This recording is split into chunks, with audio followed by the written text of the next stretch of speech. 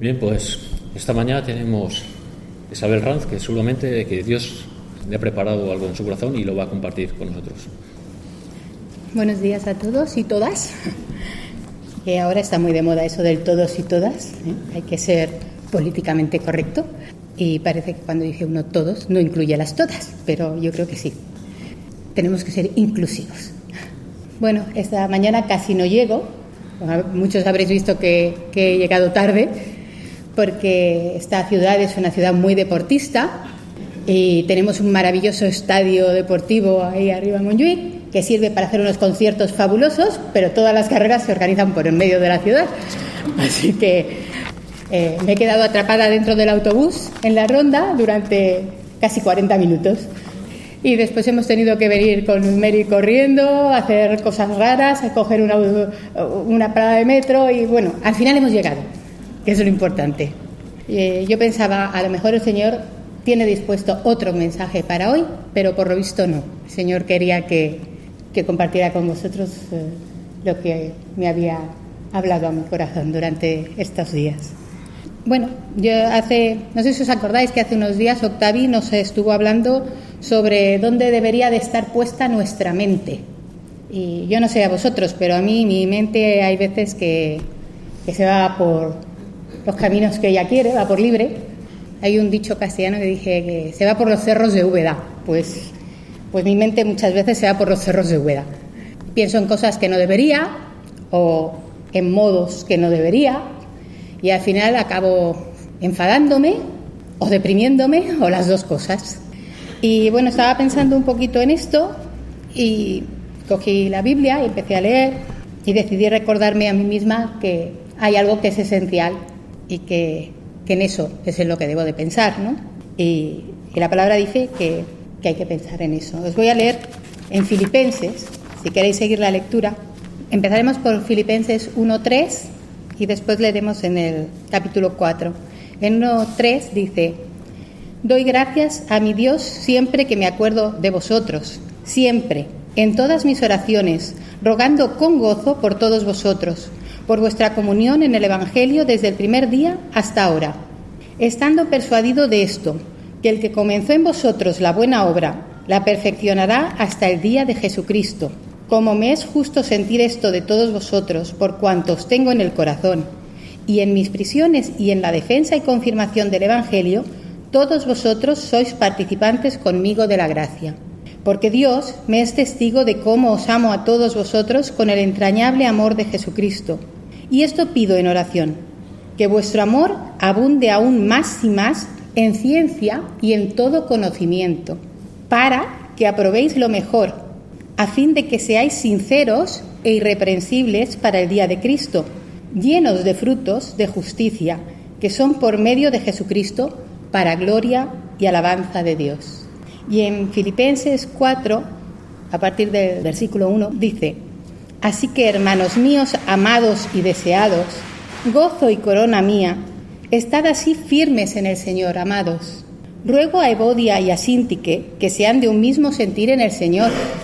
Asimismo, te ruego también a ti, compañero fiel, que ayudes a estas que combatieron juntamente conmigo en el Evangelio, con Clemente y también los demás, colaboradores míos, cuyos nombres están en el libro de la vida. Regocijaos en el Señor siempre. Otra vez digo, regocijaos.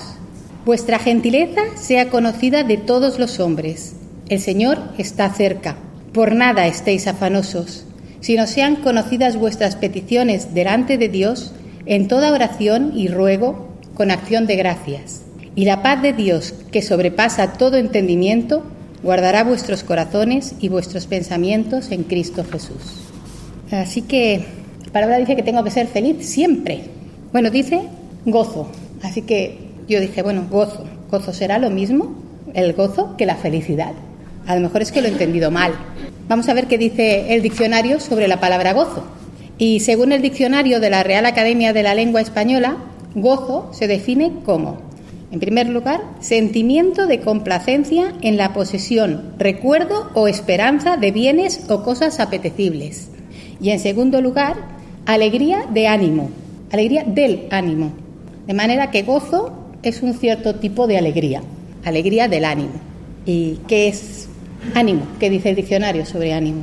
Ánimo tiene 4 definiciones. Dice alma o espíritu en cuanto es principio de la actividad humana. Segunda definición, valor, esfuerzo o energía. En tercer lugar, intención o voluntad. Y en cuarto, atención o pensamiento. Así que digamos que alegría del ánimo quiere decir lo mismo que alegría del alma o del espíritu. Alegría del espíritu. En Filipenses 1:4, la palabra que se emplea en el original griego es cara o jará, también traducida por alegría, deleite, calmo o gozo. Y en Filipenses 4:4, jairo quiere decir estar alegre, feliz calmadamente o bien. Así que el gozo de que habla Pablo es esa alegría del alma, esa felicidad desde dentro del espíritu, calmada, que hace que nos sintamos bien. Y esa alegría solo puede sentirse de un cierto modo. No es el tipo de alegría que deriva de las cosas, de nada material. No tiene que ver ni con lo que tengo, ni con la salud, ni con el reconocimiento que puedas obtener de otros, ni siquiera con la pérdida. Ese tipo de felicidad tiene que ver con nuestra relación con Dios. Es un estado de alegría, deleite tranquilo y gran contentamiento, que es una característica de la naturaleza cristiana. Por eso, porque tiene que ver con nuestra relación con Dios. El gozo es una de las experiencias más difíciles de definir. Conocemos lo que es porque todos lo hemos experimentado en algún momento o lo hemos visto en otros, pero definirlo es difícil. Se identifica con un sentimiento de plenitud, de armonía, de satisfacción de la propia realidad. También se puede identificar como la consecuencia de un equilibrio entre todos los aspectos de la realidad humana: interioridad y exterioridad, corporidad y espiritualidad, en el terreno afectivo, la sensibilidad y el terreno intelectual. El gozo, como todo lo que lleva a la realización humana, es un sentimiento profundamente religioso, puesto que es un don de Dios. Es un don de Dios y es un fruto de la relación amorosa de Dios con nosotros. Y puesto que esta experiencia vivida en plenitud nos conduce hasta el encuentro con Dios, el gozo pertenece al corazón del mensaje bíblico. Y tanto en el Nuevo como en el Antiguo Testamento va siempre asociado a la experiencia de la salvación o a la promesa de la salvación, así como al encuentro con Dios y a las relaciones que el hombre puede establecer con Dios. Este gozo se ha comprendido de diferentes maneras por diferentes personas a lo largo de la historia. Orígenes lo entendía como un conocimiento profundo de los misterios de Dios. Agustín como una experiencia de salvación y de contraste con el mundo. San Bernardo como realidad amorosa. San Francisco de Asís como una experiencia de sencillez y de fraternidad. Santa Teresa de Jesús como una disposición del alma a la gracia. Y así podríamos continuar, ahí está, podría seguir, ¿no? Pero el punto común de todos estos hombres y mujeres es que ellos habían encontrado el gozo en Dios. Según el diccionario bíblico, tanto en el Antiguo Testamento como en el Nuevo Testamento, el gozo es la marca constante tanto del cristiano individualmente como de la Iglesia. Es una cualidad y no simplemente una emoción. Está basada en Dios mismo y desde luego deriva de Dios. Caracteriza la vida del cristiano en la tierra, a la vez que anticipa escatológicamente el gozo de estar con Cristo para siempre en el reino de los cielos.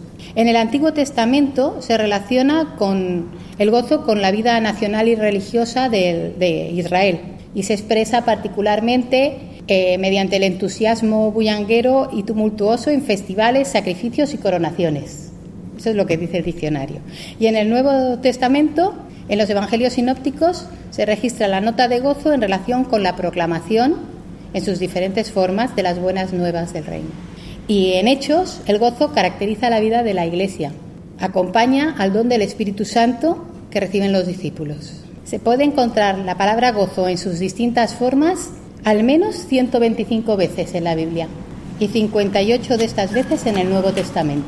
Albert Benjamin Simpson, un misionero conocido por su labor en las Islas Nuevas Hébridas en el Pacífico Sur, y también por ser el fundador de la Alianza Cristiana y Misionera, decía que el gozo del Señor se encuentra en la seguridad de la salvación y en el movimiento del Espíritu Santo. Cuando una persona recibe el perdón de su pecado, siente como si todo el peso del mundo fuera quitado de sus hombros. Yo supongo que muchos de los que estáis aquí, si no todos, habéis experimentado esa sensación, ¿no?, de sentir el perdón del Señor y sentir cómo se te quita todo el peso del mundo de encima. El gozo es uno de los frutos del Espíritu. En Gálatas 5:22, supongo que casi todos nos lo sabemos de memoria, dice: mas el fruto del Espíritu es amor, gozo, paz, paciencia, benignidad, bondad, fe. Va asociado a la fe. Sin fe no puede haber gozo. Habrá felicidad temporal, habrá una alegría esporádica, pero no gozo. El gozo y la fe van unidos. En Primera de Tesalonicenses podemos leer: y vosotros vinisteis a ser imitadores de nosotros y del Señor, recibiendo la palabra en medio de gran tribulación, con gozo del Espíritu Santo. O sea, recibiendo la palabra, o sea, haciéndola suya. En Primera de Pedro leemos: cuando se ha manifestado Jesucristo, a quien amáis sin haberle visto, en quien creyendo, aunque ahora no lo veáis, os alegráis con gozo inefable y glorioso. O sea, creyendo sin ver, con fe. Y en Romanos: y el Dios de esperanza os llene de todo gozo y paz en el creer, para que abundéis en esperanza por el poder del Espíritu Santo. Gozo, paz y fe unidos para esperanza. En Hebreos: puestos los ojos en Jesús, el autor y consumador de la fe, el cual, por el gozo puesto delante de él, sufrió la cruz, menospreciando el oprobio, y se sentó a la diestra del trono de Dios. Nuestro ejemplo en todo, el Señor Jesús, puso su gozo en la esperanza, porque sabiendo, con la esperanza puesta en saber cuántos habían de ir a Él a través de su sacrificio salvífico. El gozo no es algo que dependa de mí, no es algo que yo pueda procurarme, es un don de Dios.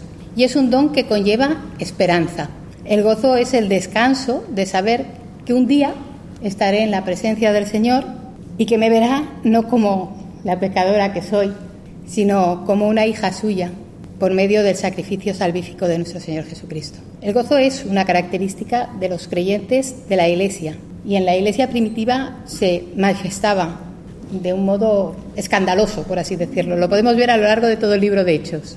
En el capítulo 2, y perseverando unánimes cada día en el templo y partiendo el pan en las casas, comían juntos con alegría y sencillez de corazón, o sea, con gozo. Y en el capítulo 8, y la gente unánime escuchaba atentamente las cosas que decía Felipe, oyendo y viendo las señales que hacía, porque de muchos que tenían espíritus inmundos salían estos dando grandes voces, y muchos paralíticos y cojos eran sanados. Así que había gran gozo en aquella ciudad. Y en el capítulo 13, y los discípulos estaban llenos de gozo y del Espíritu Santo. En Romanos: porque el reino de Dios no es comida ni bebida, sino justicia, paz y gozo en el Espíritu Santo. La Iglesia de los primeros tiempos estaba llena de gozo, porque estaba llena del Espíritu Santo, totalmente unida y dependiente de Dios. La Iglesia de hoy también debe estar gozosa al máximo. El gozo es una característica de la vida del cristiano, una vida dependiente en todo de Dios, porque Dios es la fuente del gozo. En Salmos leemos: me mostrarás la senda de la vida, en tu presencia hay plenitud de gozo, delicias a tu diestra para siempre. Su palabra, cuando es leída, meditada y sobre todo vivida, nos lleva al gozo. En Jeremías leemos: fueron halladas tus palabras y yo las comí, y tu palabra me fue por gozo y por alegría de mi corazón, porque tu nombre se invocó sobre mí, oh Jehová, Dios de los ejércitos. La oración también nos acerca al gozo. En Primera de Tesalonicenses: estad siempre gozosos, orad sin cesar, dad gracias en todo, porque esta es la voluntad de Dios para con vosotros en Cristo Jesús. Y en Juan: hasta ahora nada habéis pedido en mi nombre, pedid y recibiréis, para que vuestro gozo sea cumplido. O en Crónicas: gloriaos en su santo nombre, alegres el corazón de los que buscan a Jehová. En Salmo: gócense y alégrense en ti todos los que te buscan, y digan siempre los que aman tu salvación: Jehová sea enaltecido. Porque el gozo nos impulsa a la alabanza y a la adoración. La esperanza puesta en las promesas de Dios es lo que nos lleva al gozo. En Tito, aguardando la esperanza bienaventurada y la manifestación gloriosa de nuestro gran Dios y Salvador Jesucristo, quien se dio a sí mismo por nosotros para redimirnos de toda iniquidad y purificar para sí un pueblo propio, celoso de buenas obras. En Hebreos, para que por dos cosas inmutables en las cuales es imposible que Dios mienta, tengamos un fortísimo consuelo los que hemos acudido para asirnos de la esperanza puesta delante de nosotros, la cual tenemos como segura y firme ancla del alma, que penetra hasta dentro del velo, donde Jesús entró por nosotros como precursor, hecho sumo sacerdote para siempre según el orden de Melquisedec. Hasta dentro del velo, delante de la presencia de Dios. A veces confundimos el gozo con la falta de dificultades, pero no tiene nada que ver. El gozo se manifiesta en muchas ocasiones en medio del sufrimiento. La esperanza es lo que lleva al gozo. La fe es lo que nos acerca a él. En medio del dolor y del sufrimiento abunda el gozo en la vida del creyente, porque es cuando más dependientes somos de Dios y es cuando nos acercamos más a él. Pablo escribió la carta de Filipenses desde la prisión y es una carta llena de gozo. Se dice que es la carta del gozo. Santiago dice: hermanos míos, tened por sumo gozo cuando os halléis en diversas pruebas, sabiendo que la prueba de vuestra fe produce paciencia. Y Pablo escribió a la iglesia en Tesalónica: y vosotros vinisteis a ser imitadores de nosotros y del Señor, recibiendo la palabra en medio de gran tribulación, con gozo del Espíritu. Y en la carta a los Hebreos: porque de los presos también os compadecisteis, y el despojo de vuestros bienes sufristeis con gozo, sabiendo que tenéis en vosotros una mejor y perdurable herencia en los cielos. Y Pedro: amados, no os sorprendáis del fuego de prueba que os ha sobrevenido, como si alguna cosa extraña os aconteciese, sino gozaos, por cuanto sois participantes de los padecimientos de Cristo, para que también en la relación de su gloria os gocéis con gran alegría. El gozo y el sufrimiento pueden perfectamente caminar juntos. Eso no quiere decir que deban caminar juntos, ¿eh? Nosotros no somos masoquistas. No es algo que vayamos a buscar, el sufrimiento. Siempre será mejor alcanzar el gozo de la cercanía de Dios en medio de esa felicidad calmada que decíamos al principio, ¿no? Pero aún en medio de las mayores dificultades, esa alegría del alma o alegría del espíritu no nos abandona. Porque el gozo no es una cuestión de cómo me siento, es una cuestión de dónde estoy. La fuente del gozo es Dios. Y solo puedo bañarme en el gozo si estoy cerca de Dios, pegada a Él. Si no puedes sentir el gozo, esa alegría del alma, esa felicidad desde dentro, calmada, que hace que te sientas bien, tal vez es hora de moverte. A lo mejor lo que tienes que hacer es acercarte a Dios. Y recuerda que Él ya ha dado el primer paso. Él ya se ha acercado a ti. Se ha acercado tanto que se hizo hombre en la persona del Señor Jesucristo para tomar tu lugar y mi lugar en la cruz. Y solo tenemos que reconocerlo, aceptarlo y confesarlo en voz alta. Si aún no lo has hecho, acércate a Dios, pídele perdón, confiésale tus pecados, reconoce a Jesús como Señor y Salvador de tu vida y Él te dará el gozo de la salvación, esa alegría del alma que no vas a poder encontrar de ninguna otra manera.